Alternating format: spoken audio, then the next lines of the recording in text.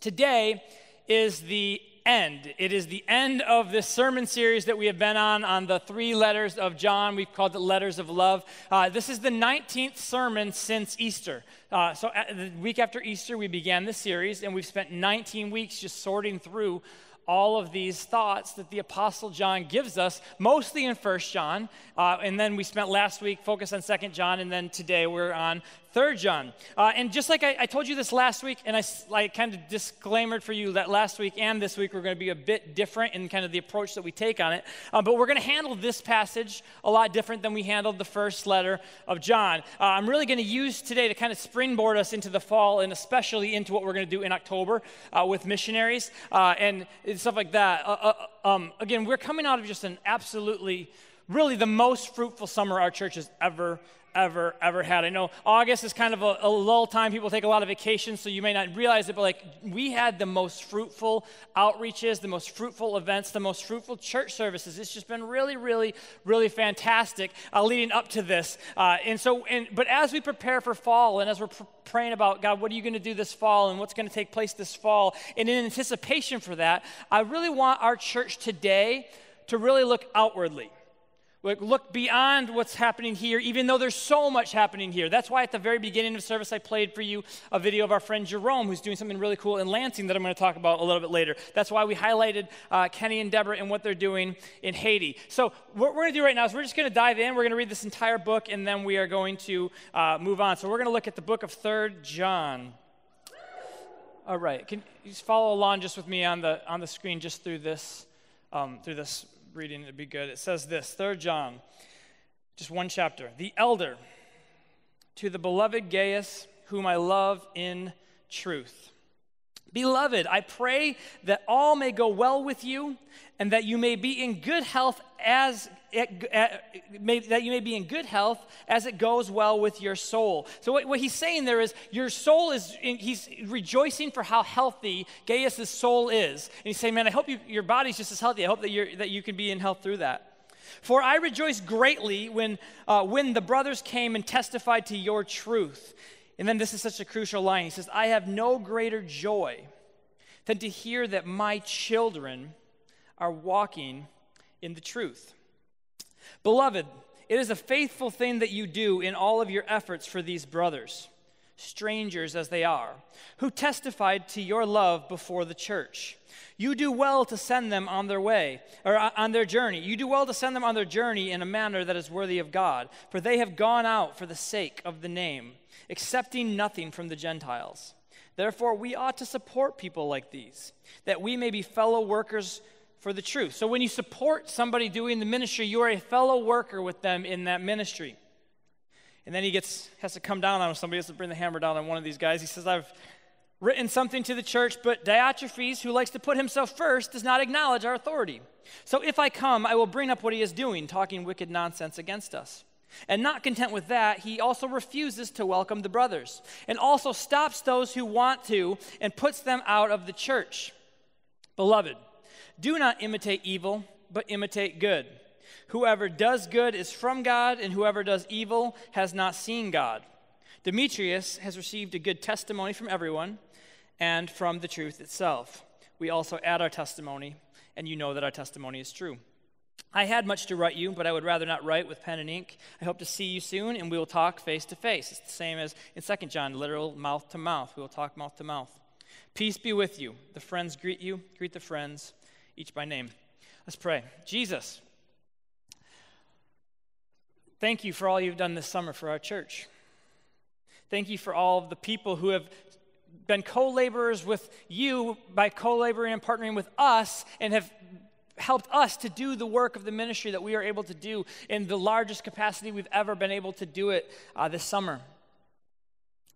Lord, we want to be the same. We want to do the same for others, God, is what we're going to kind of address today. But Jesus, Lord, I just pray right now, Lord, that your spirit would be evident in this room and in this place, and that everything that you would have me to say, Lord, God, Holy Spirit, let me say that and that alone, and let everything else fall to the ground before it ever even comes out of my mouth. Lord, we love you so much, and we thank you, and it is in Jesus' holy name we pray. Amen. Amen. You know, I thought a lot about this. I read this passage so many times over and over and over again, and I thought about our church, and I thought about our summer, and it was a really good summer. And I was thinking about how do we continue that, and how do we just keep it all going? And you know what? I think you can all probably agree with me on this, but I really want to see our church grow. I really want to see it grow. And I don't think you'd be here if you too did not want that, if you didn't want to see our church grow. But I really, as I thought about this in my spirit, I realized something, and I'm going to just sort of say it in a minute, and then I'm going to kind of build off of it. And what I'm going to say to you, we talked about this last week too, it takes everyone. Whatever it's going to do that's going to make our church be what it's supposed to be, it's going to take everybody. It's not, if Don and I are the only ones that do it, it's not going to happen. If the worship team's the only one that does it, it's not going to happen. I mean, at least it won't happen at the level that it could happen and that God wants to work through it. It's only going to come if everybody does it. But this is what I was thinking, and I was thinking, man, Courage Church needs to be, and maybe that's not even the right way to say it. Maybe I'd say Courage Church, I would love to see Courage Church be a place that grows by building other people up. I think we should work to build a church that grows because we build up people who aren't even here. We should build up people who maybe they're in other places, maybe they're in our community and they don't want to come to church, but we can help them, we can build up their lives, we can edify them, we can make them better. We were just talking about this in the hallway. It's like, how can we focus so much on other people that it just becomes so magnetic to the see? I think a lot of people, they struggle with the fact that Courage Church is so outreach and so like out there. Like they come in here and they're expecting to have like a amazing worship service, and hopefully they get that every time. Worship's amazing. Hopefully they think the word is edifying to them. But then they get challenged to like go do stuff, and it gets kind of scary, and we have to get kind of past that. We're a church that moves and takes action and works hard to make other people be built up. And I'm very convicted about this, and here's why I'm convicted by this, because I don't always do it because it's extremely, extremely, extremely hard to do. It takes an unbelievable amount of sacrifice to be this.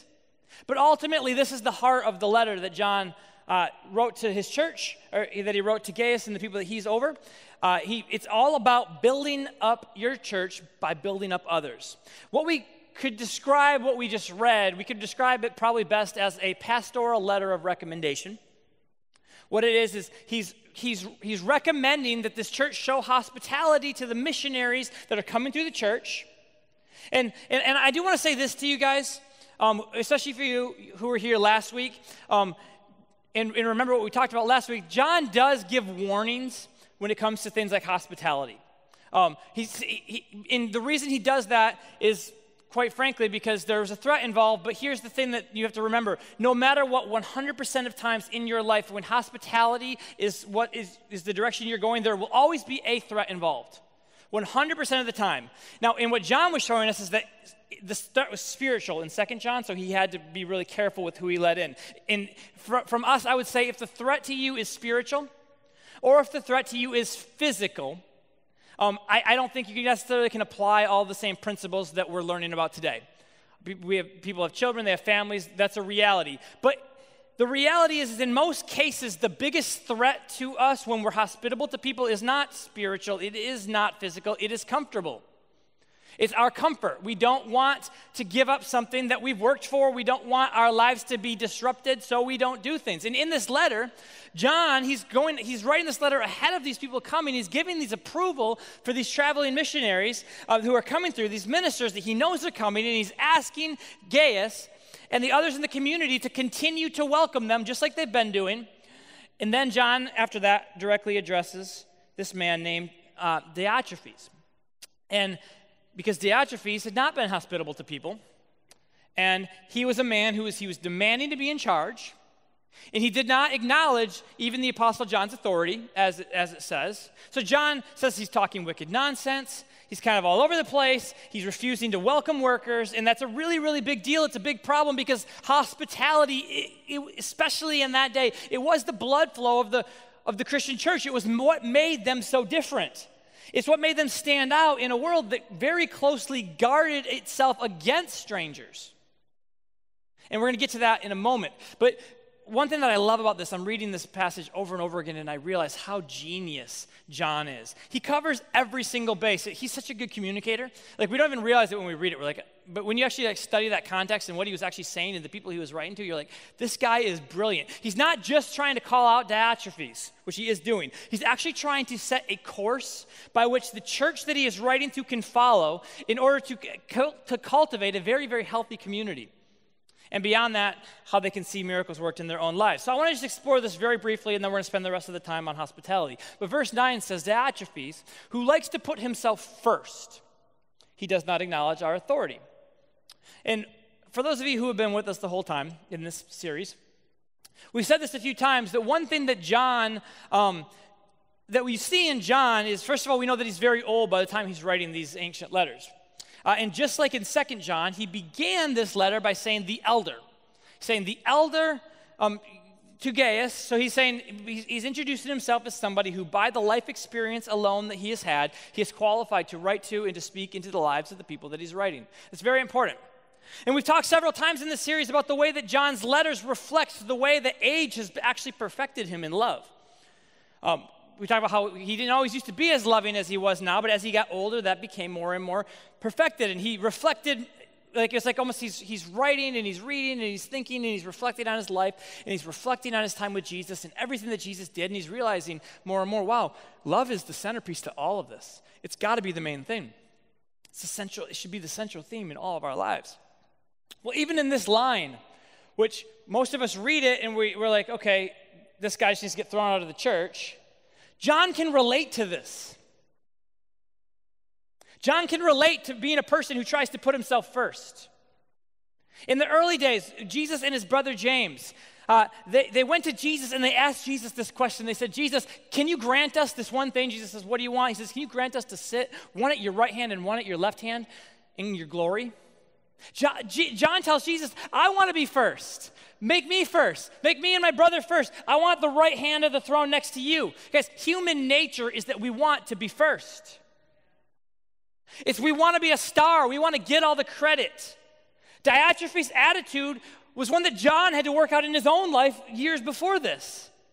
It's very easy to make this guy out to be like a bad guy, like, oh man, we would never do that. But John says, if I can come there, I'm going to confront him to his face. I'm going to address it. I'm pretty sure when he addresses him, even though he's going to probably be strict, he's also going to be very loving because he's been there before and his entire life has been created. He's been learning this love over and over and over again. But the thing that's so crazy is this. When James and John went and they asked Jesus that question, basically what Jesus has to tell them is, you do not understand what you're even asking me. Because they think they're asking for power, but really they were asking for death. Jesus knew where he was going. And he knew that he would have to do it alone. And, I can only imagine John, who was one of the very few people who were there with Jesus. When he wasn't on the cross with Jesus, but he was there when Jesus died. He was at the foot of the cross. He was right there. He was watching. I can only imagine him in that moment looking up to Jesus' left and Jesus' right. And remembering what he had asked of Jesus. And suddenly realizing what it was that he was asking for. And maybe even realizing in that moment that Jesus loved him so much that he did not give him what he asked for. But watch this. Back in Mark 10, Jesus goes on to say this. He says, you know what? Most people think that power is the ability to lord over other people. But then he tells his disciples, if you want to be great, you have to be a servant. If you want to be great, you have to be a servant. But look at what he says in 3 John. This is kind of the main verse in 3 John. This is like the heart of it. I have no greater joy than to hear that my children are walking in the truth. And then from there, on verses 5 through 8, John describes the things that this congregation had done really, really well, the things that he's writing to affirm in them. He says, you are faithful to strangers. You send them off on the next part of their journey better than they came. Keep doing that. Just like what Jesus says in Mark 10 when he says, if you want to be great, you got to serve. John says, this is what it means to walk in truth. And this is why I'm so proud of you. It's not accumulating all the things that you ever wanted. It is not even having all of your dreams come true. It's hospitality. It's serving somebody else. It is laying aside your own preferences for the sake of including others, and for the sake of blessing others, and for the sake of benefiting others. The world ultimately will not be won by people who live their lives trying to build up their own empires and build themselves something. It will not be won by empires of violence and people who force hostile takeovers. Even though sometimes in our world they can create an illusion of being in control for a moment, Jesus says it is the meek who will inherit the earth. The ones who learn to control their strength for the sake of the greater good. God is going to hand the world to the people who, rather than using their strength to command control over people, are willing to lay down their strength in order to win people. And there is a very, very, very big difference between those two things. And John writes here that there is nothing that gives him more joy in the entire world than seeing his children doing this for other people. He tells this congregation in this church, you guys absolutely got it right when it comes to the way you showed hospitality. I gave you this definition last week, and I'm going to explain it better today so that you actually really understand it. But I love the way that Bruce Molina gives this definition about what hospitality was in the Mediterranean world that John was writing in back in ancient times. And this is what it was. Hospitality is actually the process by means of which an outsider status is changed from a stranger, somebody on the outside, to a guest, somebody you've welcomed into your home, somebody who you've welcomed into your community. But you have to understand what this meant in that culture if you're going to understand what he's actually asking of these people. Because most of us, we think of hospitality, we think of my friends are coming over for dinner. We're hosting my family. We're having Thanksgiving at my house. We think that's what we think. Everybody's coming over. Like someone visiting that we already have a relationship with. But that was just expected in those days. Of course you would be doing that. Of course you'd live life amongst your family and amongst your friends. That's just normal. Hospitality was something that you showed a stranger. Someone you did not know. And that's what made it so powerful, and that's what made it rare enough that it had to be specifically taught to people. It was the way that you welcome someone new into your community, into your family, and into your life, and it was something that most people resisted. In fact, strangers were often treated like they weren't even human when they come into a new place. They did not have any rights in the societies that they entered into, and they often entered into those societies at a risk to themselves. It was not exciting to do. It was scary to do. As awful as this sounds, when a stranger would enter a new community, typically the community would decide, do we kill him? Do we send him off as quickly as we possibly can, get him out of here? Or do we receive them?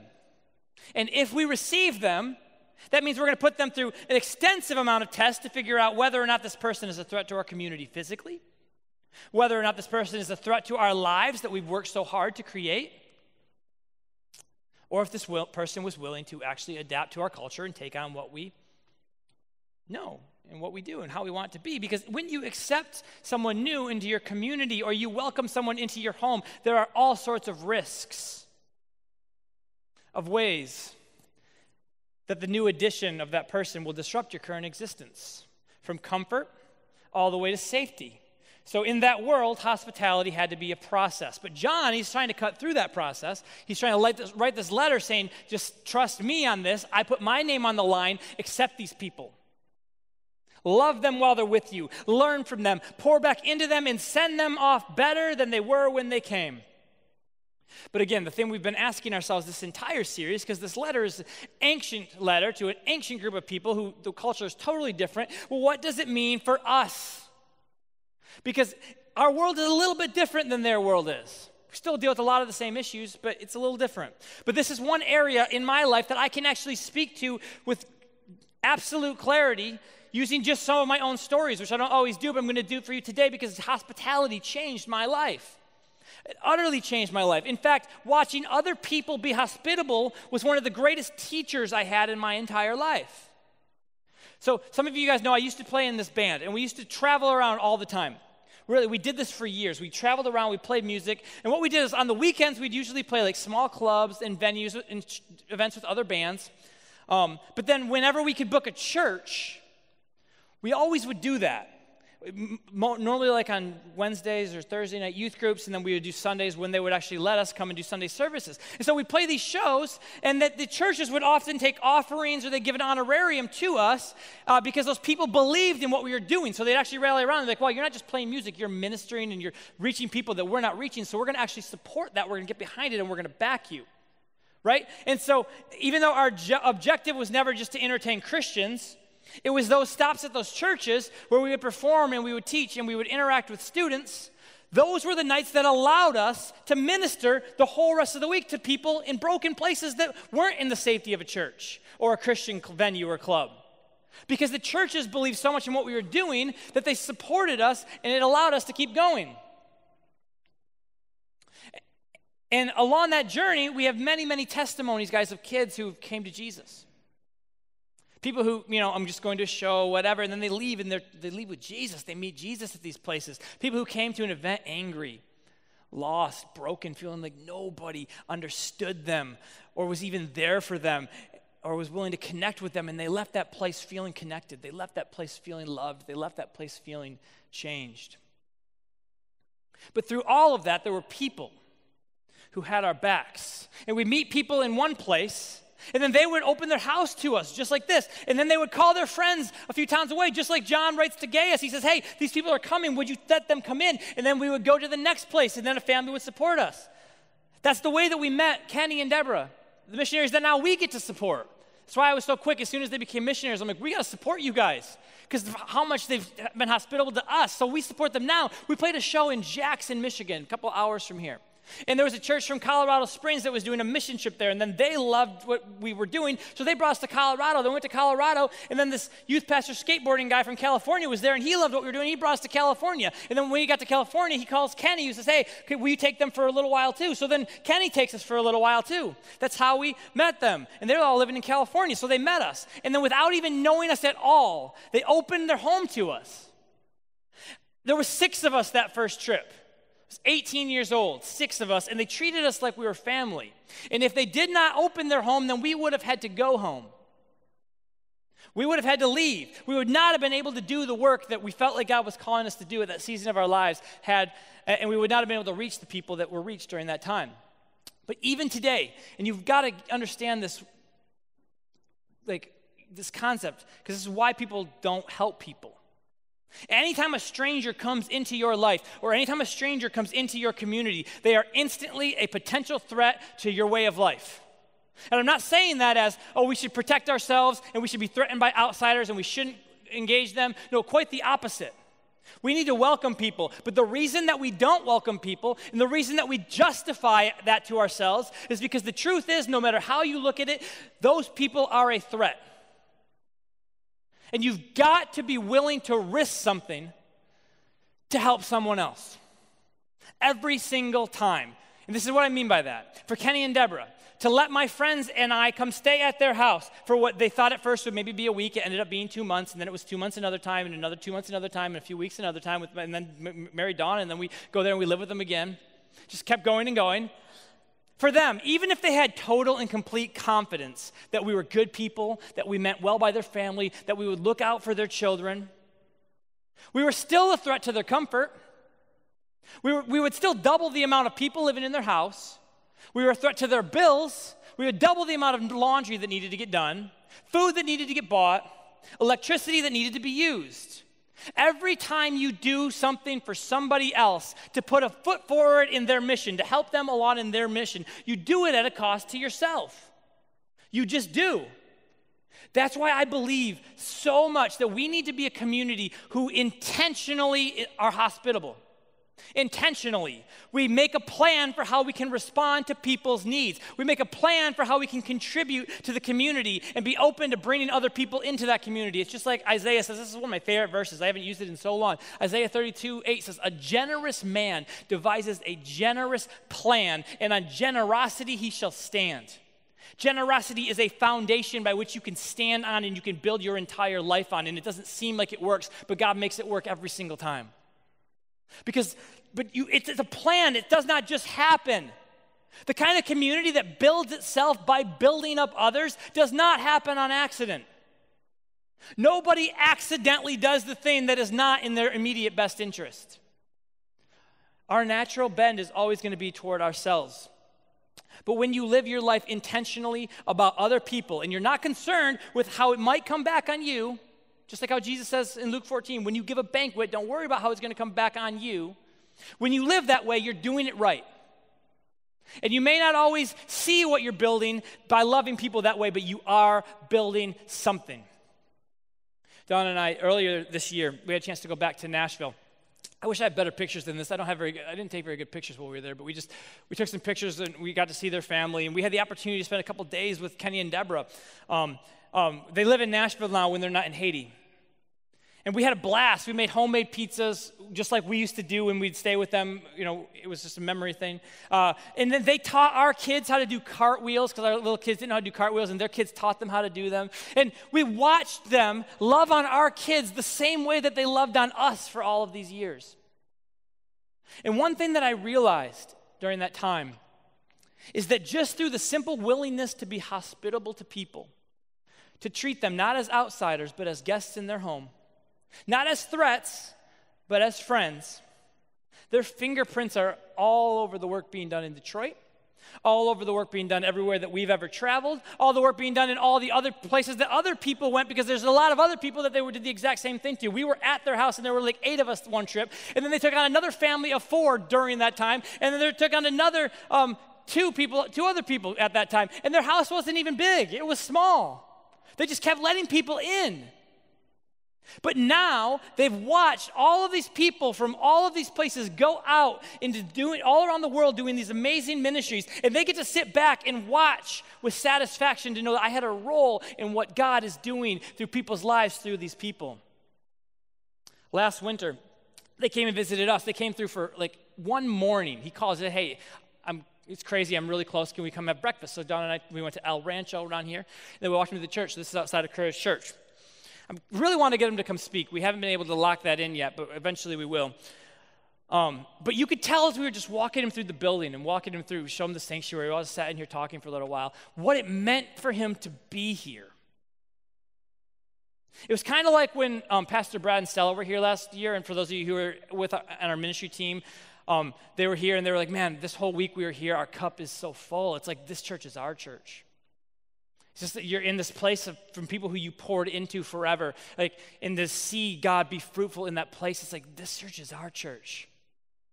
I think that is kind of what Kenny and Deborah felt on this tour, and I think that's what John means when he says that there is no greater joy that I have than to see my children walking in the truth. So when they're here, right, and they see Don and I, who learned hospitality the way that, like, from them, and they see us start doing that toward others, or at least trying our hardest to do that toward others, I think they feel that, like, wow, man, like, it computed. It made a difference. They actually heard it. It applied. There's another guy that they let live with them for years named Robert. Now he's a youth pastor down where they are in Nashville. It's like, wow, it worked. This thing called hospitality that was so incredibly inconvenient, it worked. And when they see others living out the way these things that they've demonstrated, it's like, wow, no greater joy than that. Their influence and the influence that they've had all over the world. Again, I credit it more than anything to the hospitality, the way they opened their home to people and the way that they invited people into their lives. Here's one more story, and kind of related but different person. I have no idea how I even remembered this as I was preparing the sermon, but I did. One Sunday night, I was at Mount Hope Church. Mount Hope is our parent church in Lansing, Michigan. We grew up there. Huge church, probably 2,000 people in the sanctuary that night. And for whatever reason, I wasn't in the main service when I was supposed to, when it started. I don't know, I was with the youth or I was working on a video. I don't remember. But what I do remember is I remember we slipped in the sanctuary kind of mid-message. I'm sure some of you can relate to that here. See a lot of you slipping in. Okay, sweet. I'm glad you're here. We slipped in, and Mary Jo Williams was speaking. This is Dave, her husband. I couldn't find a picture of her speaking, but Mary Jo is speaking, and we hadn't been there and I'd never heard Mary Jo speak. She's the pastor's wife, and we hadn't been in there more than 5 minutes, and then she started talking about us, about Don and I, and about our band. And she started talking about us, and about the work we were doing around the country, and I had no clue she was going to do that. I didn't know that was going to happen at all. It just all of a sudden she started talking about us. I was like, man, I'm glad I made it into the service for this. But what she did was she talked about what we did and the ministry that we do and made us sound a lot more spiritual than we ever felt, or a lot better than we ever felt. But then she said these words to a room full of probably 2,000 people. She said, we should be supporting them. And I will never forget those words. I'll never forget them. Spoken from the pulpit, from somebody who's rarely there. It was the only time I ever heard her speak, and she used that platform that she was rarely given to encourage this entire church to support us. And it wasn't like a pity support, like, oh, those poor kids, let's make them feel good. No, it was like the work they're doing matters. Let's get behind them. Let's champion them. Let's help them. And let me tell you guys, to this day, that family, the Dave and Mary Jo Williams, and the ministry they have is one of Courage Church's biggest supporters. If it were not for them, that backpack giveaway would have been half of what it was. Because they still believe in us. And they still believe in what's going on. And that's just a reality, right? Because someone believed in us when maybe nobody else would. And before long, somebody else believed, and somebody else believed. And that's been done in our entire lives. We've lived our entire lives so dependent upon God bringing people into our lives who will play a role in moving us closer to our destiny and closer to our destiny. And I tell you all of that, I tell you both of those stories to tell you this, and this goes for Kenny and Deborah, this goes for my parents, this goes for Pastor Dave, Pastor Kevin, Pastor Brad, the influences in our lives. But I can stand before you today and say without hesitation that I am who I am because good people believed in me. We are who we are because good people believed in us. We are here today because of that. Even when we're at our worst, even when we're a nuisance to people, they believed in us. And that is why we are so convinced at Courage Church that even though our mission right now, and you all know, our mission is clear as day here in Detroit. We have a lot to do. The work will never, ever be done here. It will never be done. And we could put all of our attention and all of our effort and all of our money into this place exclusively, and we would be completely justified in doing that because we know the needs are never going to run out here. There's going to always be more needs than we could ever meet. There are still things that we haven't finished that we want to finish, but we still believe in the way that God is moving all over the place, all around the world. And we want to support people who are doing work like that. So I saw that video from Jerome, and I played that video for you guys from Jerome this morning about this truck he wants to do. He wants to do this Love the City truck. And what they want to do is they want to buy this truck, and they're in inner city in Lansing, and they want to throw block parties. They want to basically have like a traveling adopted block church type amazing thing where they want to have a sound system and all that, do outreaches, throw parties, and they're trying to raise $55,000 to do this. And I don't know, maybe someday he'll bring it out and throw a block party for us, I don't know. But we may never ever even see this truck. We may never have anything to do with this truck. But I think to some degree we should be a part of helping them do this truck. We should plant a seed. We should do that. I think we should support them. And I'm just throwing this out there because I know we have a lot of things going ourselves, but we do have a missions department that Bill and Corinne talked to you about today. And then we have missions giving on our app. And just this week, whatever comes in for missions, we're going to send to them for the truck. It'd be great to send them $500. We can't pay for all of it. Please don't give all of it unless God really, is like, we still got reconciliation tables to build. No, but I want to plant seeds. If God tells you to do it, do it. Look, when I saw that, and I saw they were doing it, and I remember he drove out a few weeks ago, and we talked about what he wants to do, and I saw just his passion and how much he wants to help people through this truck, and the work can be done. It matters to plant seeds in other people, and I want to help them buy it, even if it's $500, $1,000. Please, let's do something for them. Let's help the gospel move forward in that way. I want to be a blessing, and I want to play a role in that. They played a role in a lot of what we've done. We know in our church there's likely going to come a time when we're going to need to do something like this too.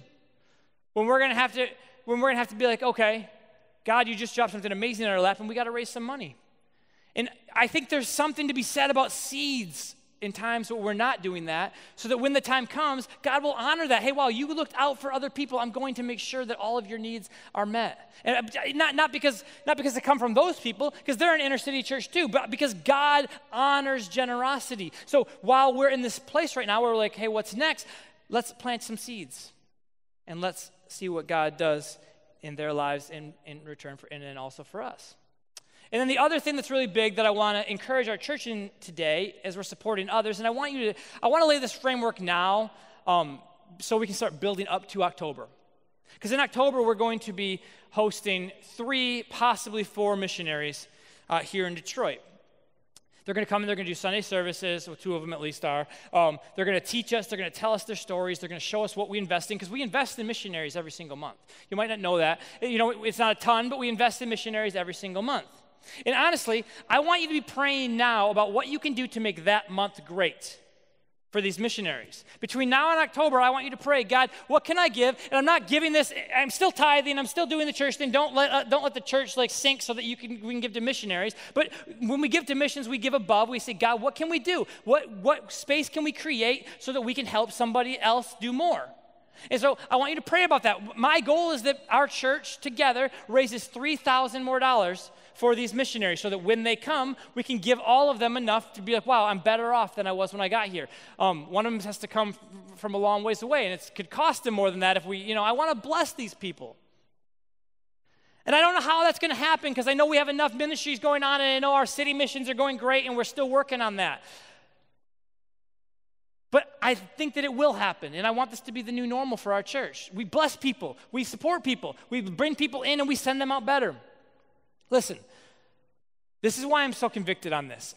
Our church has a huge vision, and we saw some of that really come into play this last month. I mean, it was amazing, and I'm like, God, can we get this every single week? What's it going to take to get there? And I don't know what it's going to take. It's going to just take Jesus doing a miracle. It's going to take all of us coming together and working together to do that. We have a big vision, and we have so many potential things on the way. In the works. We have people who are investing in the work being done here. Every summer, more missions teams come. It's great. But we want more for our church here than we have right now. And I just so clearly believe that if we want more, then we need to plant more. We need to invest more into what others are doing. You'll never lose when you invest in other people. It's impossible to lose. You'll never end up feeling like you lost when you gave something to a missionary. And I don't know how we're going to do it, but I believe that we will. And I know that we need to do it. Look at what this verse says. This is verse 6 of 3 John. You will do well to send them on their journey in a manner worthy of God. What John is saying is that you guys have been so hospitable, you've been so good to these missionaries who have come in your midst, but listen, you're going to do well for this. Your church will do well if you send them off with enough support that actually they feel taken care of. They're actually able to go on with the mission without crippling themselves or going into debt. They're able to move forward without stalling because you were the miracle in their lives. And then through them, they were the miracle in so many other people's lives. And John says, when we do that for them, we will do well. So the people coming in October so far, again, I'm working on one more. Hopefully we can get somebody to come, but it's not confirmed yet. But the people who are coming so far are October 7th. Are Mark Anthony and Erica Lycia, and they, for those of you who remember them, they're our missionaries to Cuba, and they're back from Cuba now. They just did a year there. They just got home. Some of you may remember the day a couple years ago when we had no power at the church, and so we said we're going to have house church. And he was here that day. I was actually going to have him speak that day, but instead we just had house church, so he just did life with us at community. We did breakfast, and he shared a little bit about his mission then. So they're going to be back, and they're going to tell us about what we supported for what happened in Cuba. Still working on Sunday, October 14th, waiting to hear back for sure. And then on Tuesday, October 16th, and I've been waiting to announce this, but it's a really important day. I want you to mark your calendars. I know it's a Tuesday. I know it's a weird day to come to church. I know it's not even our midweek service, but we're going to be hosting a speaker named Shane Willard. And Shane is... You probably don't know this because you don't know his name most likely, but he's probably the person I quote the most from the pulpit. With the exception of Pastor Brad. I probably quote Pastor Brad the very most, and Shane would be the second. Shane is one of Pastor Brad's friends, one of Pastor Brad's mentors, and he speaks all around the world, literally all year long. He's not even going to be in America again until October, and he's going to come do this night with us. And I couldn't believe we got him. I'm amazed that he's coming. It's really, really amazing. He's one of the best teachers I've heard in my entire life. But his ministry also has orphanages all around the world. His ministry has facilities that rescue people from human trafficking all around the world. They're doing so much good all around the world. And he'll tell you something about that, and then I'm going to have him teach us about the Bible, because, man, that guy is the Bible. He's amazing. It's awesome. And we want to support him. And then finally, October 21st, we have Scott Thompson speaking. And I want to say this about Scott Thompson. Pastor Scott was the missions director at Mount Hope Church for many, many years. And he has literally been Courage Church's biggest advocate. He helped us buy the Courage House. He made a lot of moves to make it work, so that he was hugely instrumental in us getting that house. And now, as he begins this new journey, as he and his wife are going to be going and serving in the Asia Pacific, he is now in a place where we get to support him.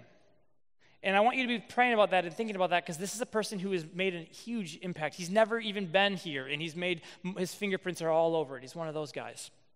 And I want to be a huge blessing to him next month. I want to be a huge blessing to all of them next month, while we still continue to do the work here at Courage. And I know some of you are thinking, how do we do that? How do we keep the work going here at Courage while we still support all these people? I believe that God is faithful. That's how we do it. During that series, either Dawn or I or the two of us together will try to also do one package, like this is the city mission, this is where we're going. There's a lot of things that have been happening, and a lot of things we're sorting through that we want to communicate to you guys. So there'll at least be one message in that series on the mission side here. So, because there's been a lot of traction, and it's been really, really good. And I know today was a bit different, and I warned you that it would be, but I just wanted to encourage you guys. Our church is a conduit of the love of God all around the world. We already are, and I'm convicted more than anything at all that the more intentionally we love and serve the world, the more God will align for us the resources that we need to do what we need to do here. And I'm going to close with this verse. It's 3 John verse 11. It says, "Beloved, do not imitate evil, but imitate good. Whoever does good is from God. Whoever does evil has not seen God." And I want to just encourage you guys today that we all imitate something. As much as we all want to be original, and there's good things to that, so we are intentional with that, but the reality is, to one degree or another, we will always imitate something, so we need to be intentional with what it is that we imitate.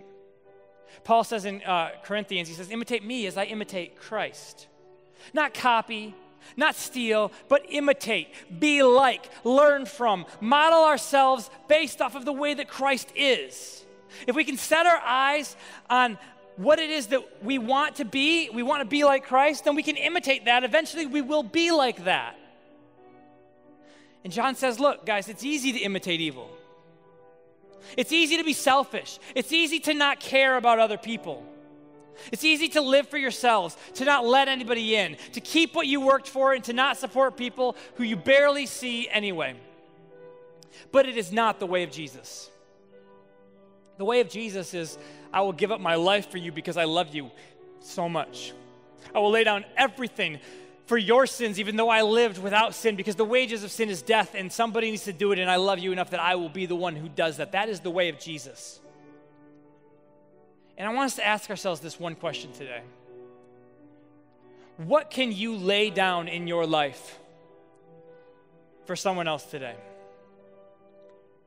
Imitate good. Whoever does good is from God. Imitate good.